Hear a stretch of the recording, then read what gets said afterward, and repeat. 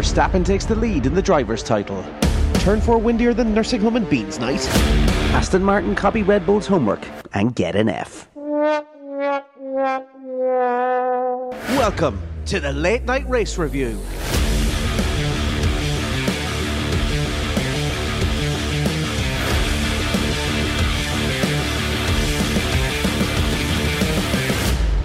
It's Monday, the 23rd of May. Thanks for joining us here on the Late Night Race Review. I'm Dave Jericho, and with me, as always, banned from his local church for asking the congregation, "Hey, baby, you like my Speedos?" It's Mr. Owen Scott. If you like your Formula One news and reviews a day late, and with the variety only matched by Scotty's Speedo drawer, then you've come to the right place. Coming up on this week's episode, we take a look back at the Spanish Grand Prix, how the upgrades performed and what it means for the races still to come. Also, we look forward to the Monaco Grand Prix and, most importantly, our predictions. As always, your support for the cast is much appreciated, so get hitting those like and follow buttons on social media and get sharing with your friends. Now, it's time to hand it over to Scotty and get on with the show. Evening, Dave. How are you keeping? Not too bad, Scotty. Not too bad. Good. I really enjoyed this weekend. I think so far the Spanish Grand Prix, in terms of what it actually had within it, has been my favourite so far. I'm really happy with it. But let's dive straight in, and we'll have a talk about a Spaniard to start off as well, Carlos Sainz. And we've had a kind of a back and forth in the last few weeks about Carlos and where he stands with Ferrari, and he gave us another little seed of doubt. He planted one there on I think it was lap 7 with an early spin out. But he managed to battle his way back to a decent P4 finish. Is this now becoming a trend with Carlos? Do you think the spinning out and dodgy decisions, or do you think his bad luck is turning around now? I think it is definitely a lot of bad luck. I mean, his spin out on turn 4 was, Max Verstappen had that spin out as well on the exact same corner. Which looks largely due to, I think it was a tailwind, gusting tailwind or something like that coming into that corner. Whether they just both got unfortunate with the timing of those gusts of wind as they approached that corner, I don't know. But yeah, a little unlucky. But that being said, I think a fairly solid recovery drive though. And I mean, to finish up there in P4, I'll be honest, I didn't think that was going to happen. I mean, we're going to talk about predictions later on in the show, but you know what I was thinking of Carlos Sainz for this week, and I thought my dreams were coming true. Yeah, definitely. So yeah, I felt bad for him, but a great recovery drive. He got unlucky with the where he went off as well, and the fact that it was a gravel trap. They reckon he damaged a good portion of the floor on the gravel. Now, they reckon that he was losing a second per lap due to that damage. But I'll be honest, I don't think like a second per lap would have put him in sort of astronomical numbers, I think. So, but look, I think he would have been more competitive and a great recovery. So, but I think we're still there looking at him as a poor number 2 at the moment, unfortunately, sad to say. Yeah. And even though he is kind of more looking like the number 2 driver at Ferrari, that recovery on Sunday does kind of give you the hope that that champion driver is in there. It's such a strong drive, and I'm hopeful for what is to come for Carlos. But again, the clock is always ticking away there in the corner in Formula One, isn't it? Yeah, the potential's there. Look, everybody knows it's there, and like I said, whether this is bad luck, combination of bad luck, the car he's not enjoying the cars.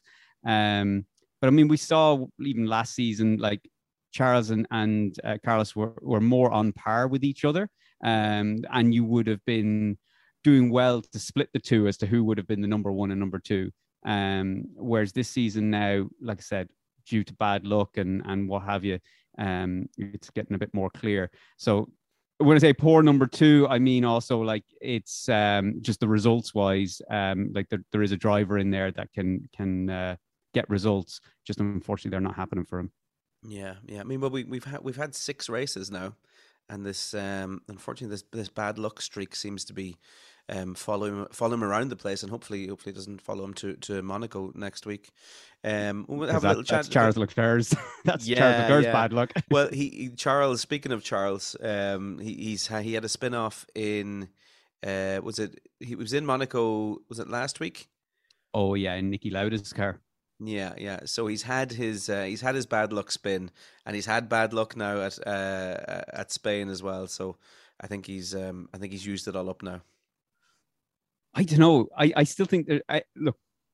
I don't let's not deviate too far here, but I think maybe he's still over eager, and I think as it's his home race, he gets over eager, sends it down a corner, it through a chicane that's just a little bit too aggressive, and then before you know it, you're in a wall, or you've taken your front wing off, or something like that. So I just think that there's that mistake in him still. Yeah. Like we only saw from qualifying there over the weekend, sort of that chicane coming up to the final turn, and he lost the rear end on Q3. Yeah, and it's just that type of thing. He just pushes it a little too hard on certain areas of the track, and then, like I said, these cars are unforgiving. So that slightest mistake and you've lost it. He got lucky though; he was able to recover and put in one hell of a stellar lap to gather up a pole position though. I'm sensing some foreshadowing going on for the predictions later on, but I'm learning to read you a little bit better. But yeah. Speaking of Charles, his the qualifying lap was just phenomenal, and he for a large part of when the Ferrari was working, he very much looked nailed on to win that race pretty easily. Yeah, I think so.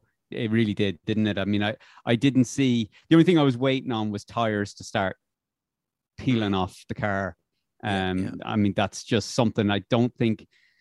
Although we saw with Sainz, I think Sainz managed to keep his tires. I mean, he, like I said, he brought it back to P4, and plus it was I think everybody did at least 3 stop, didn't they? I don't think there was anybody that did. I think they all did 3 stops, did they? I'd have to check that now. I could be talking out of my backside, but I think they did. Check, come back. So I mean, maybe that's not a good comparison because they were fairly regular rotation of the tires. But unfortunately, we didn't get to see. He had a great start to the race, and then the turbo and the MGUH gave out on him, which was funny. Like I saw when I was watching the onboard in the replay, and you could hear the car in the replay from the onboard. And you could hear the turbo spooling down, and that kind of whirring as it was winding down. And I was listening to it, going, "Geez, that's unusual." Like, and Martin Brundle's talking about, "Oh, he's able to change gears and stuff like that." And you're kind of like, "That has got to be the turbo." I'm like, it was as clear as day that there was something with the turbo. But again, we still don't know exactly what the issue was with the turbo and the MGUH. But they reckon that it's toast anyway, and those parts are being replaced. Right. And Ferrari upgrades for Spain, nothing around that area. It was all to do with aero package. In terms of what happened to Leclerc, or so what did Ferrari bring to Spain in terms of upgrade? It was all weight saving. It was the floor upgrade. I mean, I don't think they didn't unveil their new side pods this weekend. I think we got the new paint, which I don't think anyone even noticed. I think that as well. Who was it? Someone from Ferrari said it wasn't actually a defect in the parts, so it wasn't like a manufacturing issue, which would then indicate that if there was any sort of they're not going to try. I can't imagine they're doing any weight saving on the turbo and MGUH, but even if they were. It says what they're saying says to me that it wasn't that anyway. It wasn't a manufacturing default at that stage.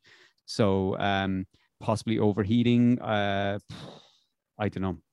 We'll wait and see. I'm sure we'll know in a couple of days' time what actually happened. The failure in the Ferrari allowing Max Verstappen to claw that time back and take. Well, it was Perez actually, wasn't it? That actually took the lead. Yeah. Who do you want to tackle first, Perez or Verstappen? Because they both have an interesting story as to what happened this weekend. There is, and their story intertwined at one stage, which we'll talk about yeah, as well. Yeah. Let's talk about Verstappen and his angry racing and DRS failures. Yeah, that was funny. I thought he was he was being told by the pit wall to stop hitting the DRS button as much, because they're saying that you're closing it yourself. Like, yeah, no, it turns out he wasn't. Right, yeah, that's what I was thinking. That wasn't confirmed. That was actually him closing it. Yeah. There's okay, well, let's hang on before we talk about the DRS part. Look, he had a fairly stable race. I mean, he had the spin out, same as Sainz on turn 4 with the gust of wind. Didn't obviously impact him as badly as it did Sainz. I mean, obviously Sainz dropped back to, I think I want to say 14th or 15th or something like that at one stage after that spin on turn 4. Max didn't suffer quite as bad as that. But unfortunately did end up behind George Russell, which frustrated him to no end. But phenomenal drive from George Russell as well. But accompanied by being behind a slightly improved Mercedes, or a very improved Mercedes, should I say. You also had then his issues compounded by the fact that, the DRS wasn't working either, or intermittently working. Angry Max or racing angry is what Sky Sports said, and he does some phenomenal racing when he's got that aggression and that anger in him, doesn't he? Yeah, sure. He was going for moves on areas of the track that you don't usually see. It was great. I've heard as well some issues about or some sort of information as to why the DRS wasn't working, and they were talking about the pivot pins. I don't want to go too much into this because it's not actually that exciting, but it's a bit weird what happened. So on the Saturday, they had to replace the pivot pins. So the DRS didn't work on the Saturday either for qualifying. It was intermittent, which is what caused Max obviously not to have the opportunity to challenge Leclerc for that pole position. Although I don't think he would have got there anyway. Yeah. But so after the race, then the pivot pins, amongst a few other little bits and pieces, were changed on the car. And the pivot pins are basically what the DRS flap in the rear wing, as it says itself, pivots on. So when the actuator is engaged, the flap opens and the pivot pins are what holds it in place on towards the end boards. Yeah. But so they had to be replaced, and they reckon that because they were doing some weight saving, that they've obviously they've possibly tried to save weight on simple things like pins and stuff like that. And as a result, it's caused some sort of binding on the flap, which is causing it to not work correctly. Now, and that's by a few people that would have a fairly good technical knowledge of Formula One. But I want to throw my own spanner in the works here on that one. Excellent. Because so that's all well and good if pivot pins are binding. Jesus, that's a tongue twister. But what was happening was, if I recall, the DRS flap wasn't working mostly on the pit straight, so in the first DRS zone. The second DRS zone, the DRS seemed to work, I think, nearly all the time. Mm-hmm. So the first DRS zone, as far as I know, was a headwind, and the second DRS zone was a tailwind. Right. All right. So, I mean, you might say, well, okay, the tailwind was assisting. I don't know. But the point is, you also had on the straight where the flap was engaging, opening correctly at the detection point, but then instantly closing again, like literally fractions of a second, like opened and closed. Yeah. My understanding, like if that was the pivot, like that's mechanical. There was no electronics there glitching or anything like that. So the pivot pins, if they were binding, it wouldn't up and then suddenly flap down. It would make sense that it was binding if it just wasn't opening. Yeah. But the fact that it was opening and closing instantly I throw doubt over the pivot pins being the issue. My thought was that there was a problem with the actuator. Now, I'll be honest, I had to actually look at, I don't know the full details of how the actuator works. I know it's hydraulic based, but I don't know how much that's connected in with the rest of the hydraulic system on the car. So my thought was that there was actually a weakening in possibly the hydraulics for the actuator. And as a result so that's why on the DRS zone 2, the flap was engaging because there was less pressure on the actuator to actually lift up the DRS flap, if that makes sense. Whereas when you were going into the headwind, the actuator needed more, there was more strength required from the actuator to actually lift the flap and engage the flap. So I just, that was my own, that's what I thought was going on. And that's why it was kind of, when it was a headwind, it wasn't able to open, or and then when it was opening and flapping up and down, maybe there was again the wind issue, gusts of wind and stuff like that. I don't know. It's all a bit of a mystery. So I think everybody has a few theories as to what was going on that. Yeah, it sounds like a solid enough theory, in fairness. So I mean, it didn't. Well, obviously he was behind Russell for a little bit longer than he actually wanted to be, but in the end, it didn't really end up hindering him, and that angry racing took over, and a beautiful move around Russell. I can't remember what turn it was, but it was definitely one that was not expected to be for him to take Russell on, to be honest. No, it was great, and when he tried to take Russell into turn 1, and then Russell was battling back through turns 2 and 3, I was like, this is great, and it was great to see that it was a Mercedes as well. That okay, we knew they didn't have, like, he wasn't going to be able to hold them off forever, but it was still nice to see, and I suppose. There was I suppose it looked a little bit better for George Russell than it actually was, because of the lack of DRS from Verstappen. He wasn't able to catch Russell as quick or get that extra horsepower down, or the extra kilometers an hour down that pit straight to do the overtake easier. Because if he had DRS, I mean, he would have overtaken him, like probably on the second or third lap that he was behind him. I don't think there was going to be any issue.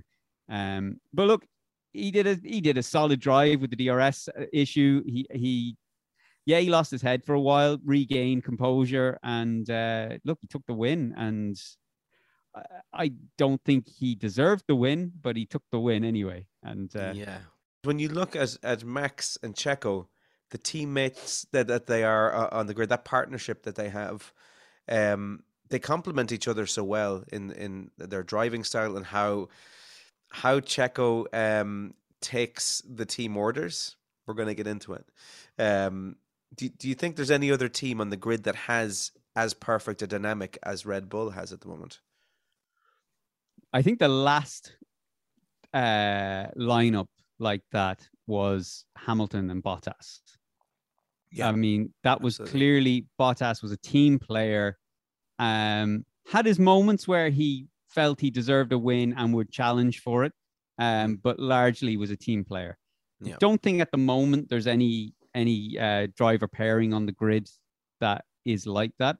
Other than Max and Checo.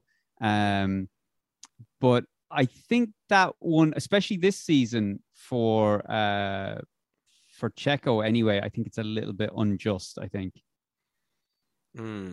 Yeah, so he was asked to basically move over and let Max through. Now the strategy that they were both the strategies that they were both on would have had Max eventually overtaking Checo anyway, I think, wouldn't it? Yeah, possibly, but I think that's sort of irrelevant in the sense that, I mean, if we look at the drivers' standings after this race, now, so just take it as it sits at the moment. Yeah. I think there's 25 points between Max and Checo. So you're talking one race win. Like, so if theoretically Max doesn't get to DNF in Monaco, Perez wins the race, the two of them now are neck and neck on points. Right? So I think this race, I think it was way too early to make that call that you're sort of saying you're here to support Max and that's it. Because yeah, I think he should have been allowed wrestle for that win. I think with the DRS he had as well, I think would have made it interesting. I think it's just, I thought it was very unfair. I thought also from Perez's point of view, he must be thinking, like, why am I here? Like, I mean, okay, maybe what's the point? Like, maybe in his contract talks with Red Bull, they said they were clear and said, look, we need a number 2 and we need someone who's going to support this team. And that's it. We don't want someone here to upset the balance. Yeah. But I think he's a better driver than that. He's got a better car under him than that. And I think at this stage of the season, I don't think there's any reason why he shouldn't have been allowed to go for that victory, especially, like I said, with only 25 points between them now at the moment. 1 DNF from Max and a win from Checo, or even just a second place or something, a podium, he's going to be right up there almost neck and neck with Max on points. And then what do you do? And say with the reliability issues that Red Bull are having, what happens if Max gets another DNF later on in the season? And we'll just say, just theoretically or hypothetically speaking, Perez overtakes Max in the next sort of 5 races, we'll say, in the driver standings. Are you still just going to tell Perez to, pull over and let Max pass? Like, at what point do you kind of go, okay, either of these guys could win either a race or the title for us? I didn't agree with it. Now I have to say I was a bit kind of I was a bit annoyed now when I saw that, I have to say. Bit of a bad taste. Do you think it actually shows Red Bull's hand a little bit, that they're looking around them and going, okay, Ferrari are super strong, and now Mercedes are looking a little bit better this weekend? Do you think it was more fear that they wanted to put Verstappen out there? Like, Verstappen is clearly ahead at the moment in terms of they needed Verstappen to get ahead of Leclerc on the standings, and they want to push him ahead there. They're a bit fearful about what Ferrari can do. Yeah, I mean, there was probably a little bit of playing the odds. I mean, based off last season, I mean, look, it's the only data they have to go on at the moment. So they're playing the odds and sort of saying, well, look, there's more likelihood that Max is going to win more races than Perez. Yeah. So let's give him the preferential treatment. But I don't know. I don't like it now, I have to say. I at this stage, I don't like it. I don't think it was the right call. But all it does show is, well, what we already knew, in fairness. Red Bull are ruthless with they're ruthless with number 2 drivers. I mean, yes, when you think of number 1 drivers they had Sebastian Vettel and stuff like that. And like, he was going, well, obviously he left on his own accord, but he was going nowhere. Max Verstappen, I mean, they're never going to, I think he could have a completely shit season and they're still not getting rid of him. No, but I mean, look how many drivers they went through in the last couple of years. I mean, they just churned through them. I mean, some drivers only got a couple of races and they were given the axe and they were pulling guys up out of the academy or from the B team or something like that, Yeah, look, it is what it is. Max got the win. Perez got second. Still a great result for Perez, and it keeps him. He's not, like I said, he's only 25 points away from Max. So, if he keeps putting in those performances, I hope. I love Max and love to see him win. But based off that, I do hope that Perez starts giving Red Bull some questions to answer. Yeah. Well, yeah, I hope so too. And speaking of number 2 drivers. Lewis Hamilton in the Mercedes. Nice. I had to get that in there. The first lap of the race, first corner. Was it corner number 1? No, it wasn't. No, it was turn 3, wasn't it? Turn 3, yeah.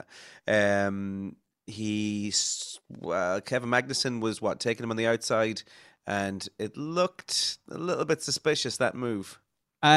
Okay, I still haven't seen the onboard of that.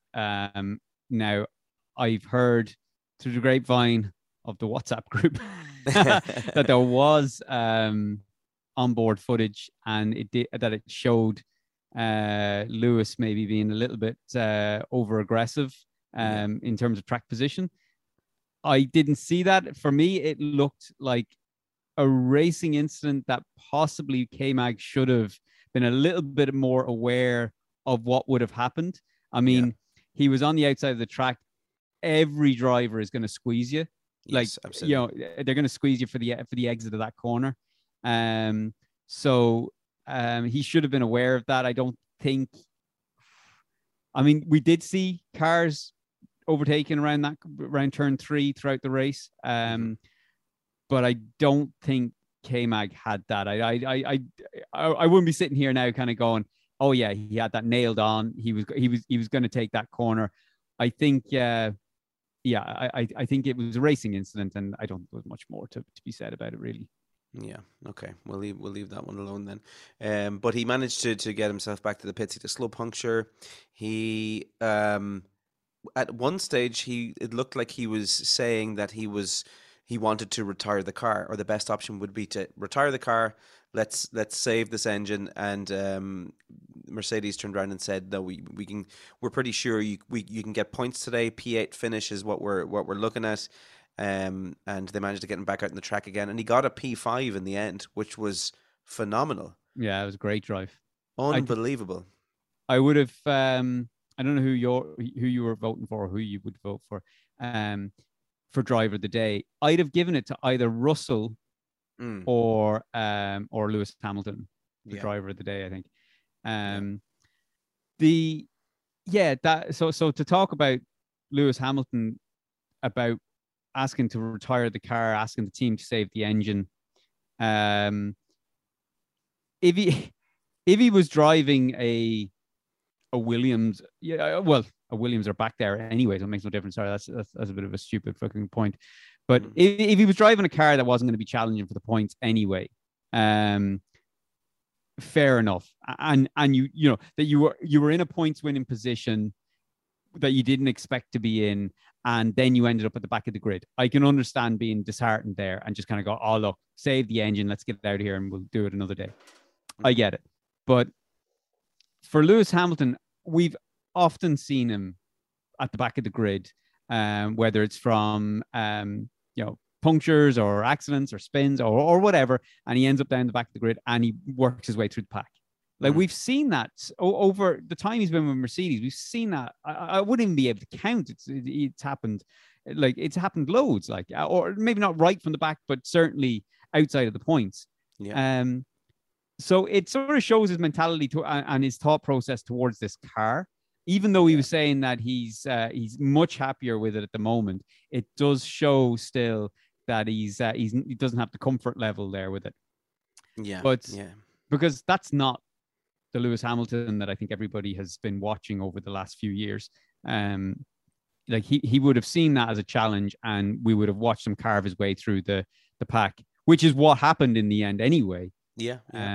So yeah, a bit worrying, but I think the fact though that he stuck with it, got the P5, that'll do the confidence absolutely the world of good. And I think that'll probably be the last time he does that. I think he'll realize now, hang on, we had I thought we had a dog of a car that wasn't going to even get me into the points, but we do. Like even if he ends up at the back of the grid in a future race, I think he'll know that he has the car to do it now. Yeah, it's so promising from work. I mean, when you look at how Russell performed, and then how Hamilton managed to claw his way back, if that spin out hadn't happened on the first, it was the first lap, wasn't it? Yeah, first lap. If it hadn't happened on the first lap, we could have seen possibly Hamilton on the podium as well. Yeah, I think I saw an interview with Hamilton saying that he would have been fighting for the win. Now, I think that might have been a little bit over ambitious, especially if Leclerc had stayed on the, like if we're talking hypotheticals here. We have to go full hypothetical. Hypothetical. Like if Leclerc was still on the track, Verstappen's DRS wasn't knackered. He may have still. Well, I don't even think he would have got on the podium. I think it would have been Leclerc, Verstappen, and Perez. But still, a great performance from Mercedes. Absolute gigantic step forward in their progression with this car. Mm. I think we'll see some more, sort of a next batch of major upgrades come in Canada, I think. Obviously, there'll be little ones out throughout the season, but I think then there'll be another major one in Canada for everybody. And yeah, so we'll see. We'll see. Yeah. So we're two races away then from another possible Merc upgrade. The improvements that we've seen in Merc, did you expect it to be this drastic? No. Yes and no, I suppose. Yes, because we saw in free practice 2 in Miami that they had but they had very little porpoising. And then everybody was wondering what happened between FP2 on the Friday and FP3 and qualifying on the Saturday in Miami, where the porpoising came back and it was horrific. And the performance just dropped completely. So I think we said it before already that we thought they were trying to find a middle ground between the two. So I think they got a lot of information from that race, and then they brought some more tweaks based off that. So what they brought wasn't like, I think it was a major upgrade in terms of what it provided for them, but in terms of the actual, I suppose from the visual side of it, it wasn't a major upgrade, but it certainly was a stepping stone. Or sorry, Miami was definitely a stepping stone to what we saw this weekend. Yeah. So now how that means they're going to perform in the next couple of races. Monaco, possibly not too much of a, I don't think that'll be a circuit that will affect their car too much. So we might see a good performance in Monaco from them. Yeah. So hint, hint, wink, wink. Yeah. All right. Okay. It's all right. Okay. Just looking at my predictions there. It's all about track position in Monaco, isn't it? Really. I mean, we'll get into. Obviously, we'll talk. Yeah, we'll talk about Monaco at the end. Yeah. But yeah, no, look, I'm hopeful for Mercedes. It looks a hell of a lot better. And speaking of Mercedes, Valtteri Bottas got his arse out last week. And he got his elbows out this weekend as well. Fantastic weekend for the Finn. He was unbelievable. Do you think he's overachieving in this car? I know Zhou is a rookie, but do you think he's overachieving in the Alfa Romeo?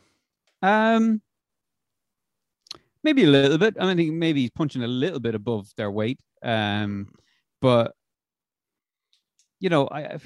that's hard to say, though, isn't it? I mean, I'm saying that, and then of course you could contradict yourself there by saying, well, I mean, obviously the car can achieve that. You just needed the driver to unlock it. But I think you've got a driver there that's got a point to prove. He knows that their main rivals at the moment are Mercedes. He's constantly in and around the battle with Hamilton, from qualifying to race pace. Felt sorry for him this weekend, though. I thought he deserved better. I think they got it wrong on the final stint. I think, when everybody else was on fresher tires, he's running around there on, what may as well have been shopping trolley wheels. There was nothing left on them. So, so I felt a bit sorry. I think he did deserve a bit more than what he got. But look, I think still, even what he's achieving this season for Alpha is great, and I'd say he's delighted as well, because it could easily have gone the opposite way when he left Mercedes. But I think it's all positive for him, isn't it? I mean, he's left Mercedes thinking, I'm leaving a team that is dominating, and now he's looking back at that team thinking, wow, that's rough times. Whereas Alpha have at least been fairly consistent for him. Yeah. Oh, absolutely. I mean, they've got 39 points this season already, and it's largely to do with how he's performing. Yeah. They'll be delighted with that move as well. Absolutely brilliant for them. So mopping up the rest, Dave, we'll have a look at some of the rest of the grid. Haas, Ditterly. Let's take that again. Let's have a look at the rest of the grid then, Dave. Haas will be bitterly disappointed. Mick Schumacher looking good for some points at one stage, but the pace just completely seemed to drop off from at one stage, didn't it? Yeah, I was disappointed with how that ended for him. He, Mm. I thought when I was looking at it, he was on. I think he was on. He must have started. Well, no, he must have. He stopped around the same time as the cars in front. I think he was 12th at that point, and then the sort of the 4 or 5 cars in front of him were all on soft tires, and he was on the Mm. medium compound, but they were all on sort of anywhere between 7, 8, and 9 lap old tires.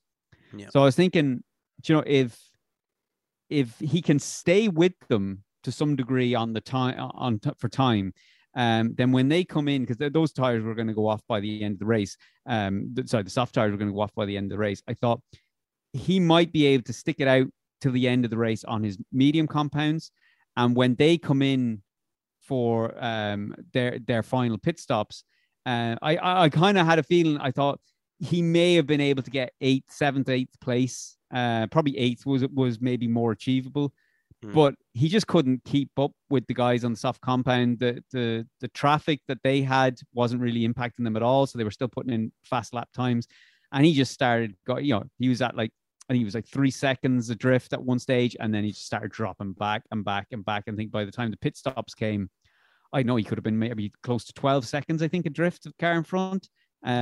So by the time they had made their pit stops and came back out on brand new soft compounds, like he was only like 4 or 5 seconds up the road, which he was a sitting duck.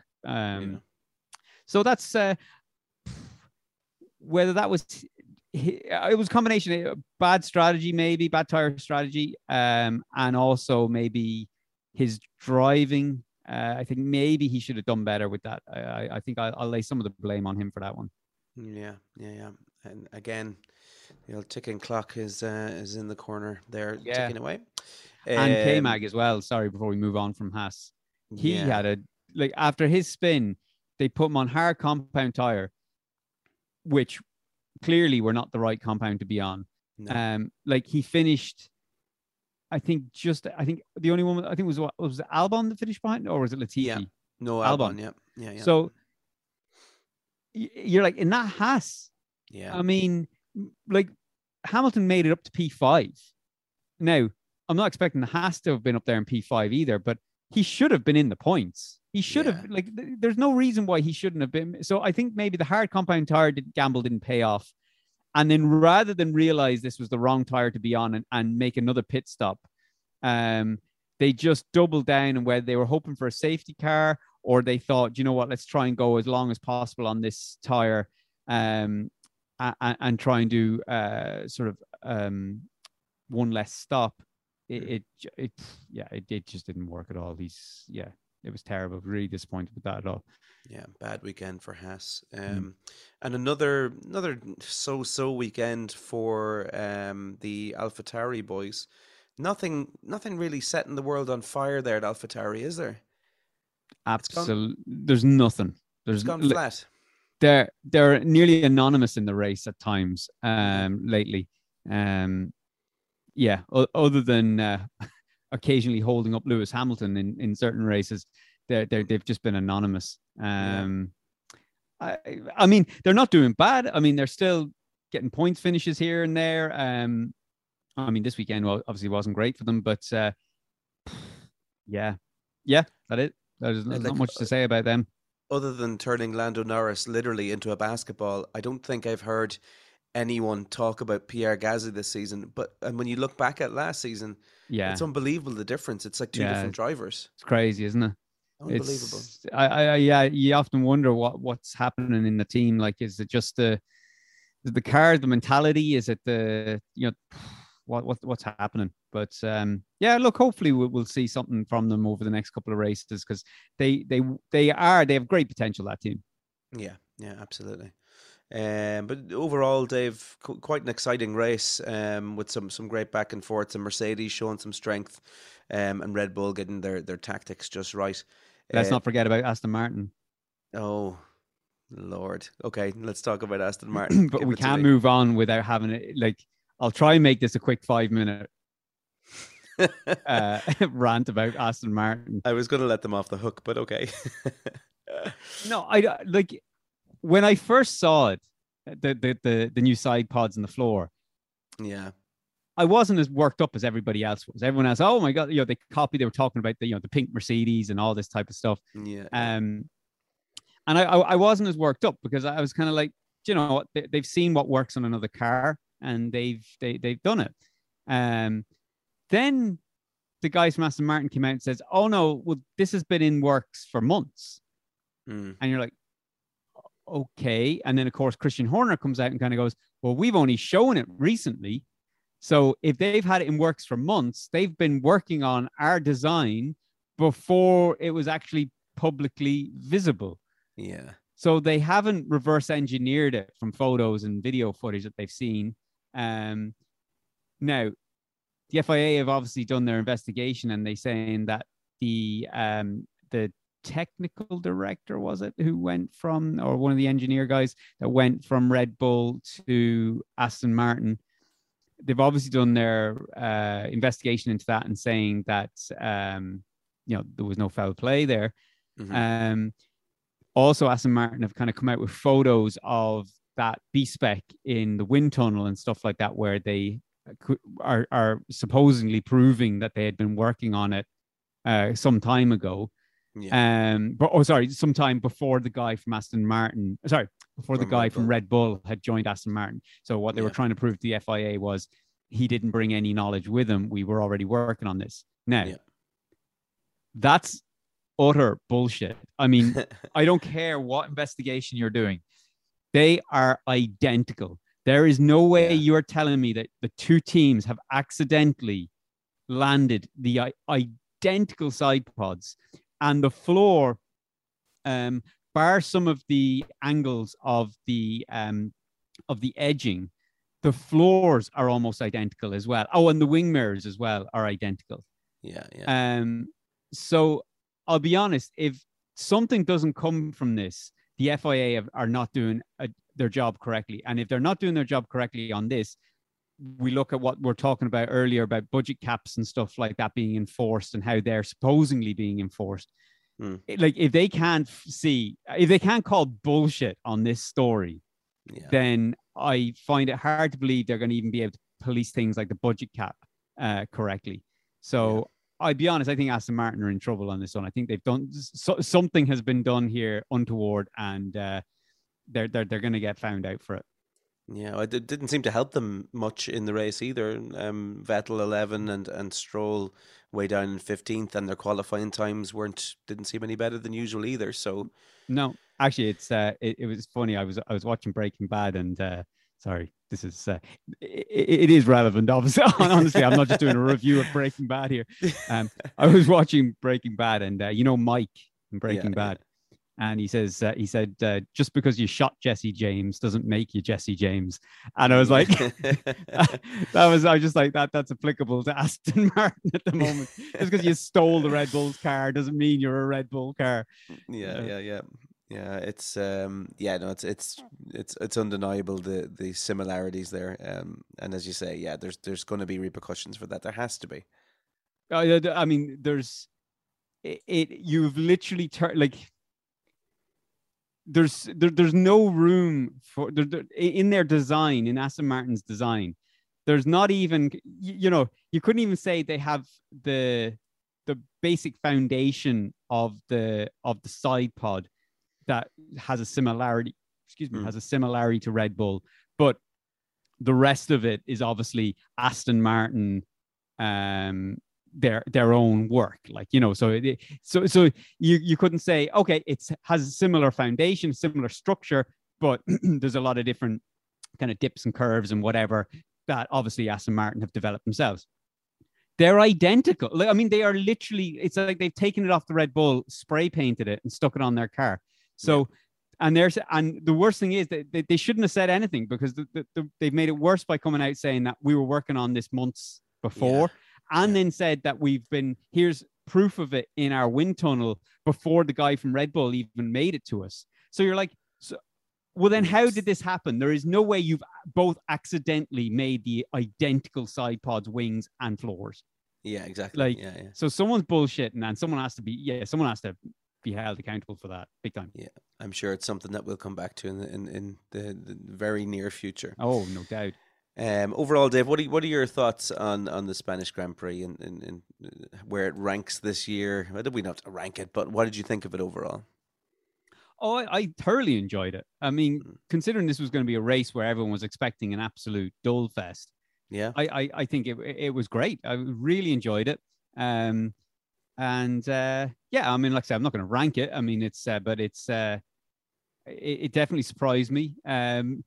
Whether I would have, yeah, I think even without the incidences with the engine, the reliability issues and stuff like that, I think we still would have possibly been in for an exciting race. mm. Yeah, great. I think though, axe that chicane and go back to the old corner. Absolutely. Yeah, And I think 100%. we're on to a winner. Yeah, yeah, I'm with you on that one. Okay, I think it's about time now to move on. Dave, do you want to get on to our predictions and how they fared out for Barcelona? Well, before we go to the predictions, what are you making? What are you expecting from Monaco this weekend? Anyway, are you expecting a good race, or are we expecting just a 20-car train zipping around Monaco for doing an exhibition lap? You could hear by my sigh that I'm That's what you're expecting. Yeah, traffic. Now, for those who haven't done their the old Google search for the weather forecast for Monaco this weekend, we have a 70% chance of rain on the Sunday. So that, and a 40% chance of rain on the Saturday. So that could spice things up a little bit. Monaco definitely needs it. It needs something like that. I think it needs though alternating. Do you know what I mean? Like they need a sort of a rain just before the start of the race, then a drying track where it's kind of like, okay, is it time for slicks? Is it time for slicks? And then you get someone comes in too early for slicks and they're all over the fucking show trying to, and the safety car. Then now you're in you're in an absolute chaotic Monaco race. So it definitely needs a drying track with the chance of further rain. That then we're on to a winner. Yeah, the rain it definitely adds something to the mix because otherwise it really would be a procession, I think, anyway. But yeah. All right. Well, then we'll see. Predictions then. Right. I think I went first last time. Did I? Yes, I think you did. Yeah. And even if you didn't, I'll go first then. So we will look at our top three. Oh well, hang on a second. We haven't gone through our predictions from. Barcelona top three. I am about Barcelona. Sorry, everybody. I am way ahead of myself. I'm excited about Monaco predictions here. I forgot. Relax. Calm the fuck down. Okay, right. So my top three for Barcelona were number 1, Max Verstappen. Yeah, which came out, which is good. Yeah. Number 2, I said Charles Leclerc, which did not happen, and then I said Perez, number 3. So I pick up a point there for the Max Verstappen win. Thankfully, I got myself a point. Oh yeah. Oh, this has gone all kinds of wrong for me this week. It really has, yeah. All right, I had Leclerc to win, which would have happened, but it didn't. Yeah. I had Verstappen second. Would have happened, but didn't. And Perez in third. Again, would have happened, but didn't. So a big goose egg for me. Nothing. So I'm 1-0 up in today already, which is good. Yeah. Okay, so my flop for Barcelona was no, we haven't got to the point yet of saying exactly why this was just a flop. Or not. The old rules still apply here. Yeah, they're having a bit of a change up this week. So I had said Lance Stroll to flop, and flippity floppy did. Yeah, in his brand new Red Bull. I mean Aston Martin. Yep. So I get a point there as well. Who was your flop? Carlos Sainz. And he could have been. I thought he was going to be beached first when he went off. I was like, he's beached. And I was ready to come on this podcast gloating. Just exactly what I predicted would happen happened. But it wasn't to be. He recovered it and finished fourth. So that's another goose egg for me. Yeah, not good. Now we both predicted the exact same surprise for this week, so we both said Lando Norris. Yeah, Let's discuss it. He ended up in the top 10, he did. Yeah, and actually, then go on. go on. Yeah, no, go on. What were you gonna say? I was going to say he actually did well. He was sick all weekend. Apparently, he was very ill all weekend. So the All fact that he right. finished in the top 10 was a credit to him. Yeah, yeah. I actually didn't notice Lando that much throughout the race, to be honest. He probably didn't Um, even notice himself by the sounds of things either. yeah, poor lad. But we went on to predict then the position that he would Yeah. finish. And Are what you did you? are you just teasing this out because you know you know what's Yes, I finally, I'm winning. I went P5 Yep, and I said P7, and he and finished it's P8. P8, which means that I get Another point. goose egg for me. Woo! Excellent. So that means overall this week I have finished with 3 points, and you have finished with what? 0. Let me total it up. Yeah, that's right. 0. Whoa, a washout for you there, Dave. For finally, I know. finally, I get another win on the board. Oh, thank God. But I could have been a hero on that one. Yeah, I in mean, fairness, you were Leclerc close. and Verstappen without the issues, that top 3 is happening. And if Yeah, fucking yeah. Sainz had just gotten beached on that gravel, I'm a hero. Like, I mean, I'm literally walking in here with a cape flying out the back of me. You can't do that 2 weeks in a row. Now, you did it the week before for Miami. You called it so well. Yeah, it was just too perfect. But Oh, yeah, well. you can't have it 2 weeks in a row. So let's have a little chat about Monaco then. Will we go for it? Yeah, all right. Do we want to do, will we go one each? So Okay, P1s, then P2, then P3? Well, Or, no, that opens us up uh, to changing our 1, 2, 3, doesn't it? Really? well, Rather than not just really. I mean, no more so than if you read out or I read out 1, 2, 3, and then you just decide, oh, yeah, I like the sound of that. Oh, yeah, I have the okay, same as well. okay, all Let's right, just okay. trust each other that we're not going to fuck each other over. Okay, so I have mine written down here anyway. All right, I'll go first, and I'll trust you that you haven't. You're not going to absolutely. I'm not. We're not going to have the same P1. I know we're not because of the way you were talking earlier on. So who's your P1? Oh, I don't know. Maybe you might have got the wrong Oh, end of right, the deal. okay. My P1 is Max Verstappen. Oh, okay. So yeah, I didn't get the wrong end of the deal. I went with P1 Charles Leclerc, All and I right. know you didn't because by the way you were talking. So I went All right. one Leclerc. Do you want to put them in there? Oh, Um, sorry. All right. Okay, so I I can't went. type as Oh, fast as you. sweet Jesus! Well, as I'm typing into the wrong part of the. All right, so Max, and you are going for El Charlie. Yes. Yeah. All right, so my P2 is Perez. Ooh, interesting. Yeah. I went P2 Max. All right. Yeah. This is where it gets interesting. Oh man, if you now does your surprise link up with your position here? No? Your Nope. P3? No. Okay. All right. So who's your P3? Go for it. My P3 is Hamilton. Oh, that's not my P3. I went for Russell, but Oh. why did you say Hamilton? All right. So I'm going with Hamilton because I don't like he knows this track really well. Monaco, if it's wet, he's good in the wet on this track. And that car, I don't think is going to be hindered by the issues that because they fix so much of like the porpoising handling and stuff like that going into Barcelona. I think there's going to be even less of an issue in Monaco. So I think that car should handle quite well around Monaco for them. So Right. I think if it rains, yeah, I think I'll be honest. I was going to creep him up higher in my top 3, but I thought let's not go too crazy here. Oh, So wow. I'm going to keep him at P3. A proper punt, yeah. So Yeah. I went Russell kind of for similar reasons. I think that car is vastly improved. I think it's going to improve again. And I think Russell is great in the wet as well. Yeah. He had a great performance in, was it Spa last year? Yeah. Where he took a podium, although there was under 25% of the race was raced. But Oh wait, hang on. You talk about Norris or sorry? Russell. Oh, sorry. Yeah. Oh, yes. Sorry, I'm thinking of the wrong. No, Norris crashed out on that. Sorry. He did, yeah. No, Russell took a podium there. That's right, yeah. So that's the reason I went for Russell. All right, here's the flop. Okay. I didn't want to do surprise first, but we'll do the flop because it's the order we do things in here. Okay, and now the new rules apply from this week. So flops and surprise.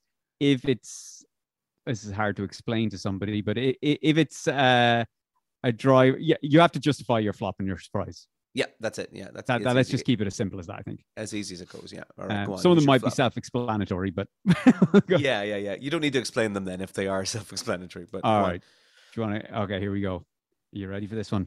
Yeah. Leclerc. Oh, that's who I thought you were going to go for when you were talking about him earlier on. It's for the same reason I went with Sainz as a flop in Barcelona.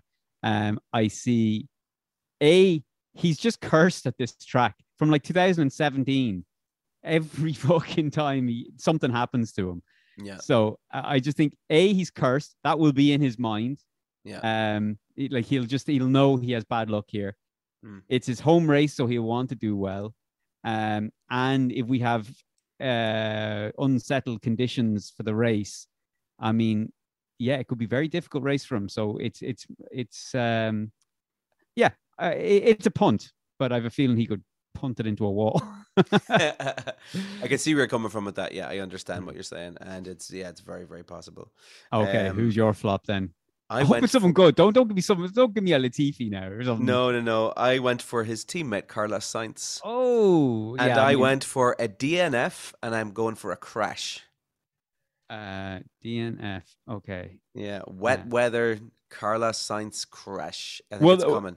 Well, that's basically what I've gone for as well, a DNF crash. So I'll just put that beside mine then. So, was I going for a DNF crash? I suppose I was, I guess. I didn't actually consider that he might spin it and recover it. I think I thought he'd knock a wheel off. So I think you're going into a wall at Monaco. I don't think there's any recovery. Yeah. It's too unforgiving.